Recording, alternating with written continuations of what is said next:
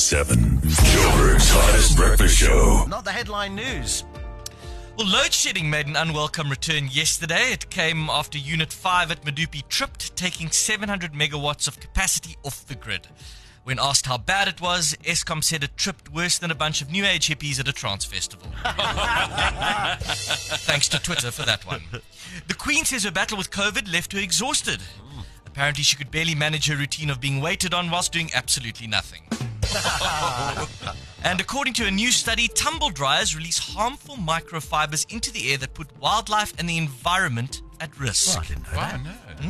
Well, that's what not the headline news is about. You learn stuff. And as far as the scientific community is concerned, I kind of get the feeling COVID-19 is less of a priority now.